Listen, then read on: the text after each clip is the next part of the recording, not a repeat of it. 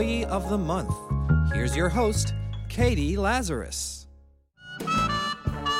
Welcome to Employee of the Month. I'm your host, Katie Lazarus, and I'm going to just tell you this up front. You must get on the mailing list because it's the only way you're going to hear about upcoming live tapings, which are featuring Jon Stewart and Olympia Dukakis and Ethan Hawke and so much more coming up in 2015. So get on that mailing list, and if you can donate, please do.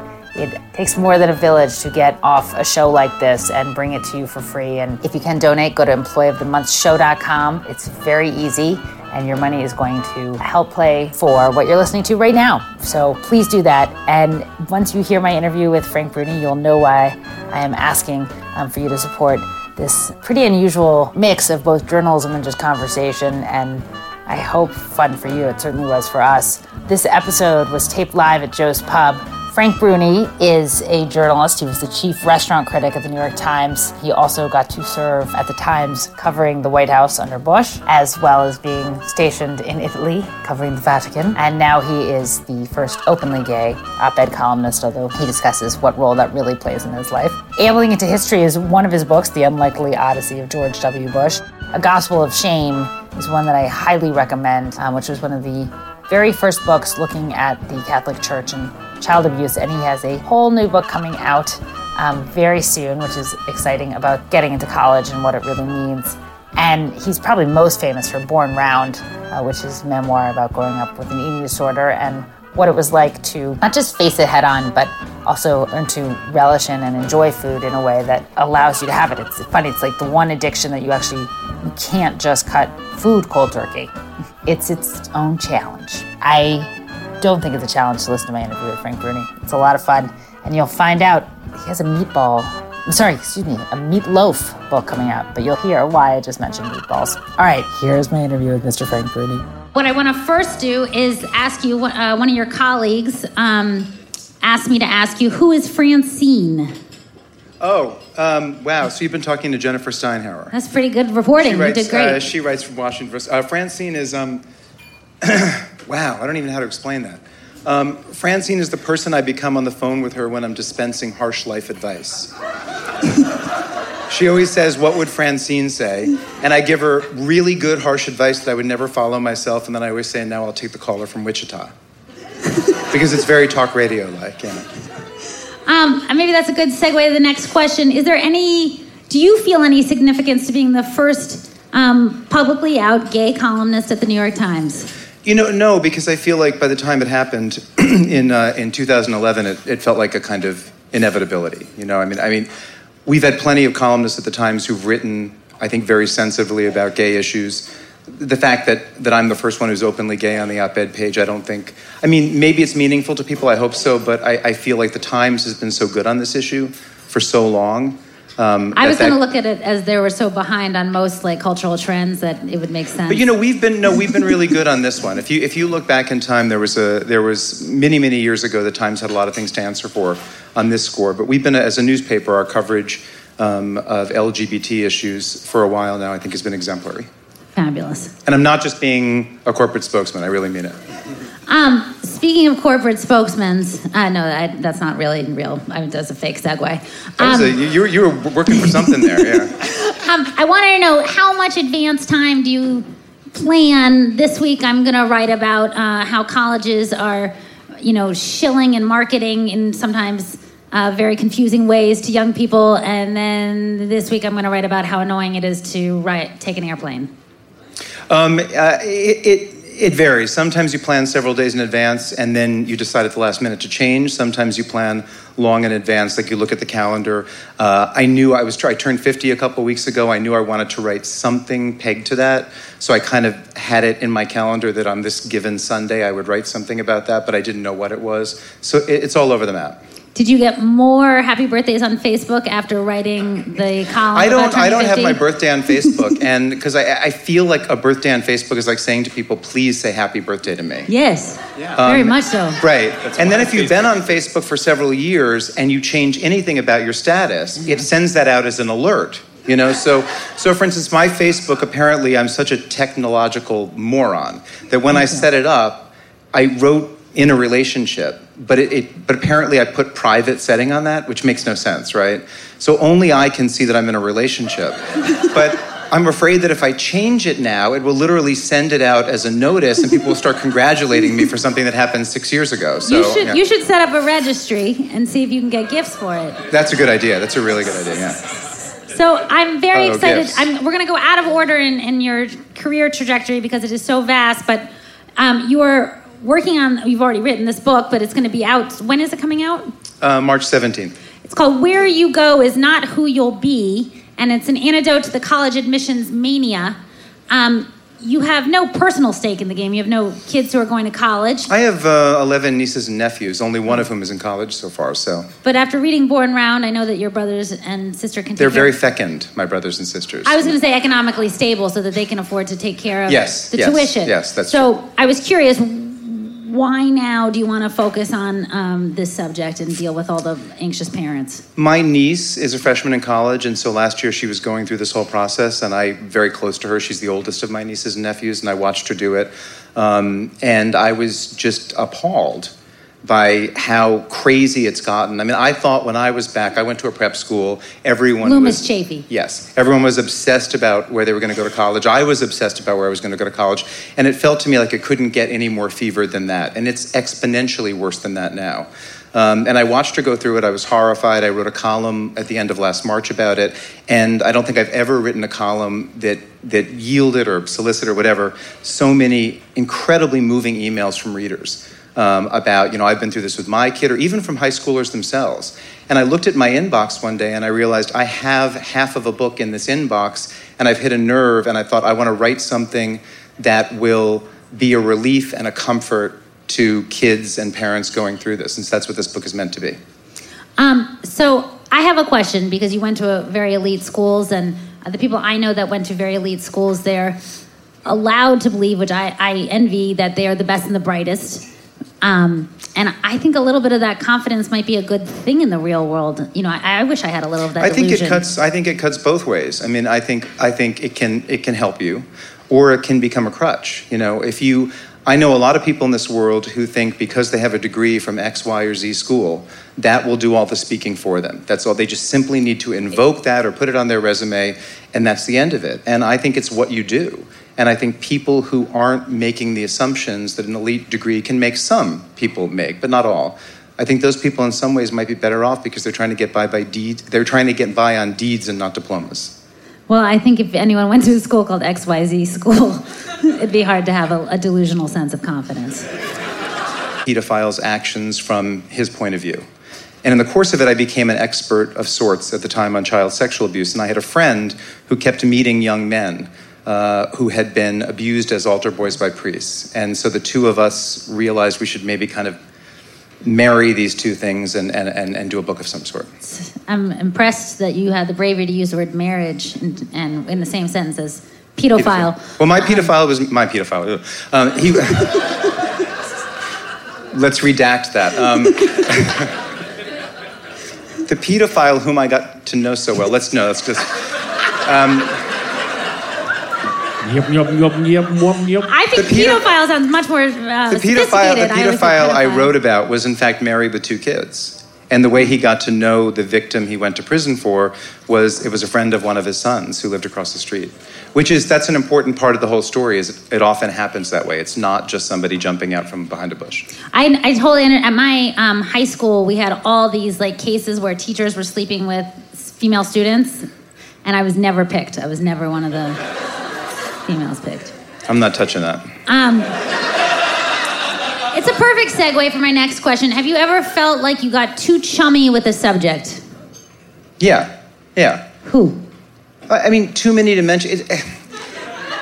It's not that you get too chummy with a subject. It's just that it can be very, very difficult when you're writing about, when you're spending a lot of time with someone for a profile, when you're covering anybody day in and day out. The dictates of human etiquette make it, that you want to be polite to that person. And often people are really great to you when they're interacting with you as a reporter, And it becomes difficult, I think any reporter will say this, to kind of see them utterly clearly because you know them in an incidental social way. You know? Did you have that experience with George Bush when you were covering him because he was so nice, and he probably is very nice as a human? I don't know. I mean, I always knew who I was covering. I mean, I always knew that I was covering him because he was a politician. He was a man who was tough to get your mind around because he could be so incredibly charismatic and even verbally and intellectually nimble when you were sitting with him one-on-one. And then he would get to a lectern and it would all fall apart. And it was the most fascinating thing to behold because you would think that someone running for the presidency would first and foremost be good at those formal ceremonial things. Or at least he was terrible at them. At least try Toastmasters. But he was also two very different men. I mean, people forget it now, but when he was running for president in 2000 as the governor of Texas, he was known as this unusually bipartisan, moderate Republican governor of Texas. And then he went to the White House, and I think he kind of governed as a president in an entirely different way. And I think it makes it very confusing for all of us as voters to know what to look for in candidates because they don't always end up being an extrapolation of themselves to that point. I mean, we had that with Romney and healthcare, right? Right. Well, Romney was 500 different people in 5 months. And, in one jaw. Yeah. In one serious jawline. What I was fascinated with is people always say that Bush was the one who was so closed off from the press, but isn't Obama even more closed No, off actually, from the press? it's funny. In retrospect, reporters miss covering Bush. They're much more frustrated with Obama in terms of access. Yeah. Obama's the much more controlled, less access president. Yeah. And as a candidate, he was like that too. I mean, Bush was someone who came back in the plane a lot, et cetera, and he was kind of the last one who really did that. McCain was the one who set the gold standard for that. He would just, practically have pajama parties with the reporters covering him. Seriously, it was... Do they have a coach, or you guys, it's just all first class?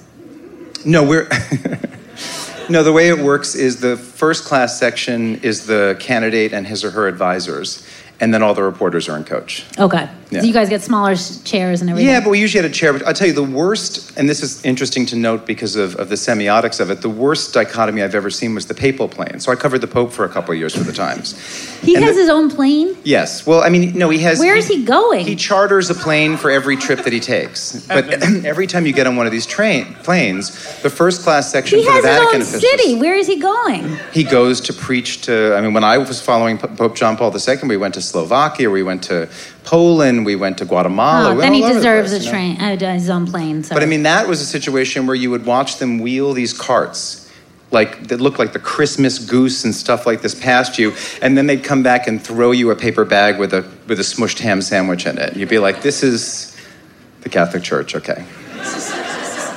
Not very giving, even though they're known for actually doing so much, and I'm not kidding, I'm not being facetious, that they do so much charity work. No, the Catholic Church does amazing, I shouldn't be so glib. The Catholic Church does amazing great deeds in this world, but there is a sort of disconnect between the way, up until this current Pope, the way the hierarchy has behaved and what the mission of the Church is supposed to be. You could kind of tell they'd be cheap with food, though, with those crackers you guys eat. Like the communion wafers? Yeah, the communion wafers. We don't think of that as eating. That's not a snack. We don't walk up there with Cheese Whiz, and when they say body of Christ, I want mine with some whiz, It's more a snunch. It's just a little... I thought it was odd that it didn't come with any condiments or anything. I was like, that seems a little cheap. Like, I thought you guys had mayonnaise or something with it. How did being a subject of your book, Born Around, which I absolutely love, you wrote about your experience growing up and your trouble not just with an eating disorder, but I would say body dysmorphia. How did being a subject influence your reporting?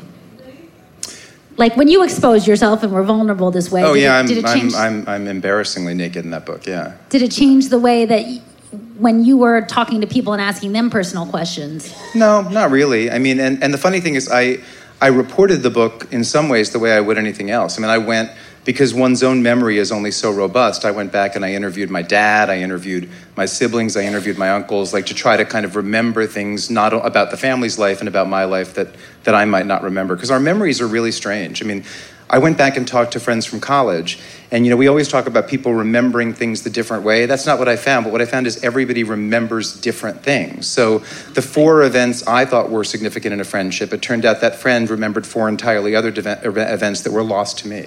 And it was really surprising. I was so impressed. It was the first book I had read about a male struggling with eating disorder, even though I did crew in college, so I remember the lightweight You did team. crew? I know. I didn't say we were Division III, and I didn't say... What college? Wesleyan. I mean, I'm obsessed with colleges now, so... Yeah. Oh, Cardinals. Wesleyan's in the book. Michael Roth, the president of Wesleyan. I is know. someone I've talked to a lot of times, I yawned through the whole speech. I know. No, just kidding. You had a great talk at the 92nd Street Y. I do wish that I graduated with a moral compass and phenomenal friends, and I do wish I had a couple and life probably skills. great abs and good delts, too, right? If you were in Yes, crew, I did. right? I was called Lats. Yeah. But, anyways, back to... Did you get up before 7 a.m. to do that? I did. At the time, I got up at 5:30 in the morning. And do I get a fun-to-dress Barbie on the way out? You know what?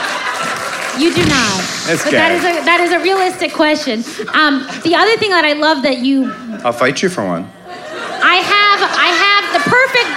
have the perfect boyfriend Ken doll at home, and because I have the perfect boyfriend, you can have my perfect boyfriend Ken doll. I'll trade I do you not that. have any dolls at home. Well, most Actually, that's a adults lie. don't. Someone once You're gave not me an alone. Ann Coulter doll. Are you serious?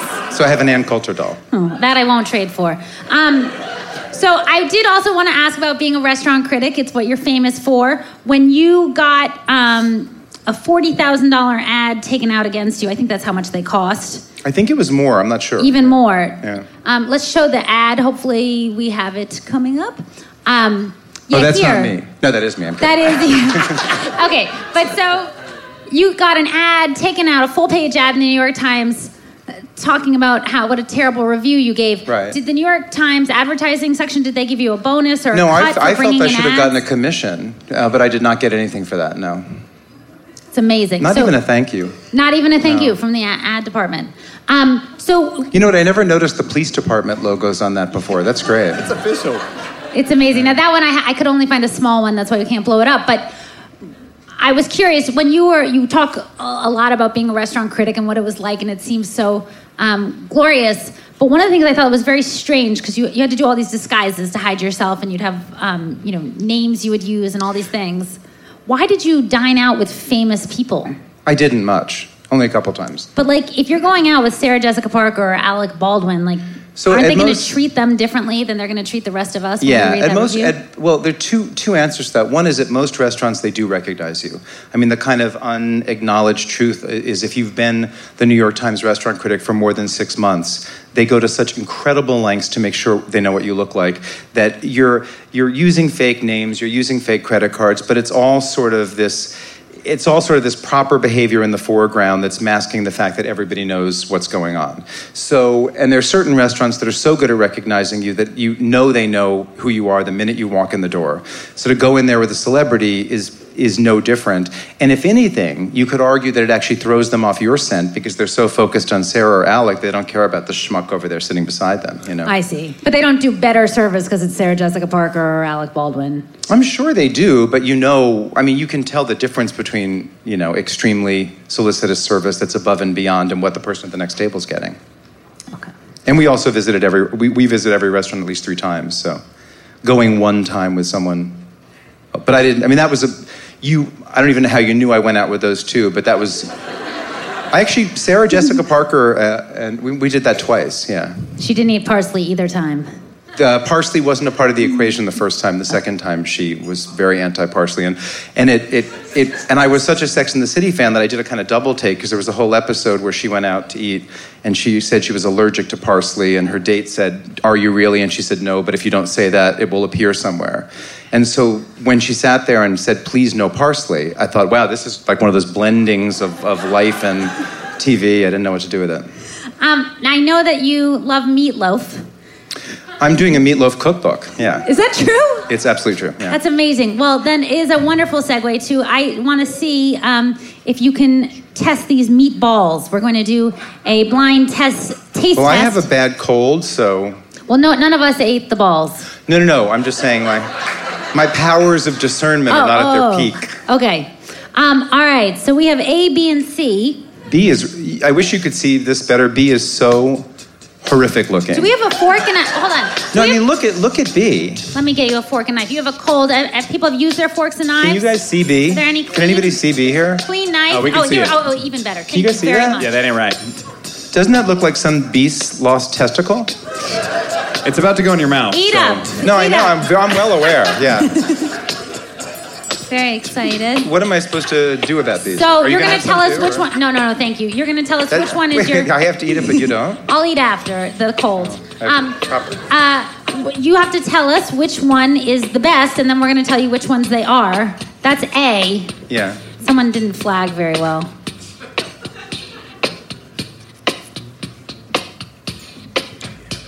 Do you not have your own fork? No, you have no Thank you excuse. very much. Is that A? Mm-hmm. How does it taste? I like A. Okay. How many stars would you give it?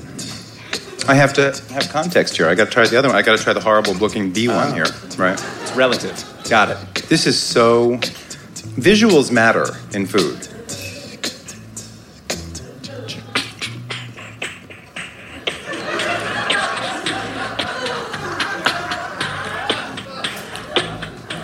You made B, didn't you? Oh, snap. Well, I've seen you in the kitchen. I watched the video, you know?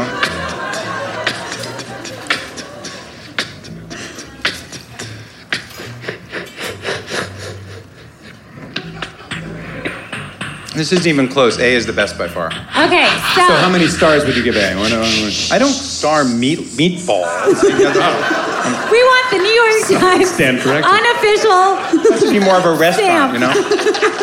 So Joe's... No, this is not Joe's This is not meatballs. Joe's Pub. Yeah, star them. So where's A from? We can't tell You got to that. tell us first, and then we'll. So A's best. There are like 3,000 restaurants in this city. I'm supposed to tell you where A is from? No, idea. just star. What will you give that? Oh, I have to star these. Yeah. Okay, how about 0 for B, 1 for C, and 2 for A? How's that? Okay. Oh wow, not good. Wait, out of how many Okay, you got stars? 2.5 for A. Yeah. Two and a half. That's still. I mean, it's I wouldn't not go like- there. That's like when they have a C on the like health No, hazard. 2.5 is good. How long have they been 2.5 is sitting in the good. green room, too? Okay. This is Sorry. Andrew. In the fridge, in the green Just room. 8. Oh, yeah, refrigerated. And also, is this out of how many stars? 4 or 5?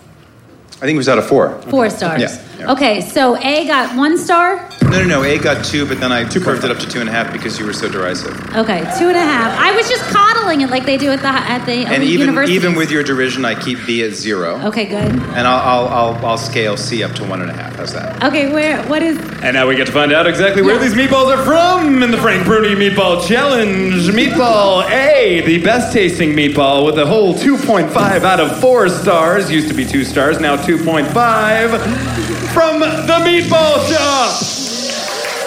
Particularly the one in the Lower East Side. Okay, That's what the about one. B? Let's talk about B. This is obviously not This is going to be the some dead meat restaurateur that who's a Frank- friend of mine. This is what's going to happen to me. Watch. Obviously not the meatball that Frank would like in his mouth. It is disgusting looking, possibly made by Katie. 0 stars out of 4. Not made by Katie, made by IKEA. So it's horse meat. Swedish horse meat at that. No, they and got- the they got final the- meatball. Equine. It's Meatball equine. C that landed right in the middle with a whopping 1 star out of 4 is from Esposito's Italian restaurant. It's in Brooklyn. Do you ever come to Brooklyn? I do come to Brooklyn. I want you to make sure that you fit in the foodie world, so I got you a Pork Slope Food Co-op bag with some cheeses from Italy and also some olives. I want to thank Frank Bruni. check- Thank you Thank for you, Katie. coming. Please check out Frank Bruni's new book. That's it for this episode of Employee of the Month. Thank you to Ian Mazoff. Thank you to all of you for listening, and get on the mailing list because there's so many great live tapings coming up. Jon Stewart, Olympia Dukakis, Ethan Hawke. You be there. For now, you just need to be you. But you should also get on that mailing list as well. Employeeofthemonthshow.com. Thank you. Have a good one.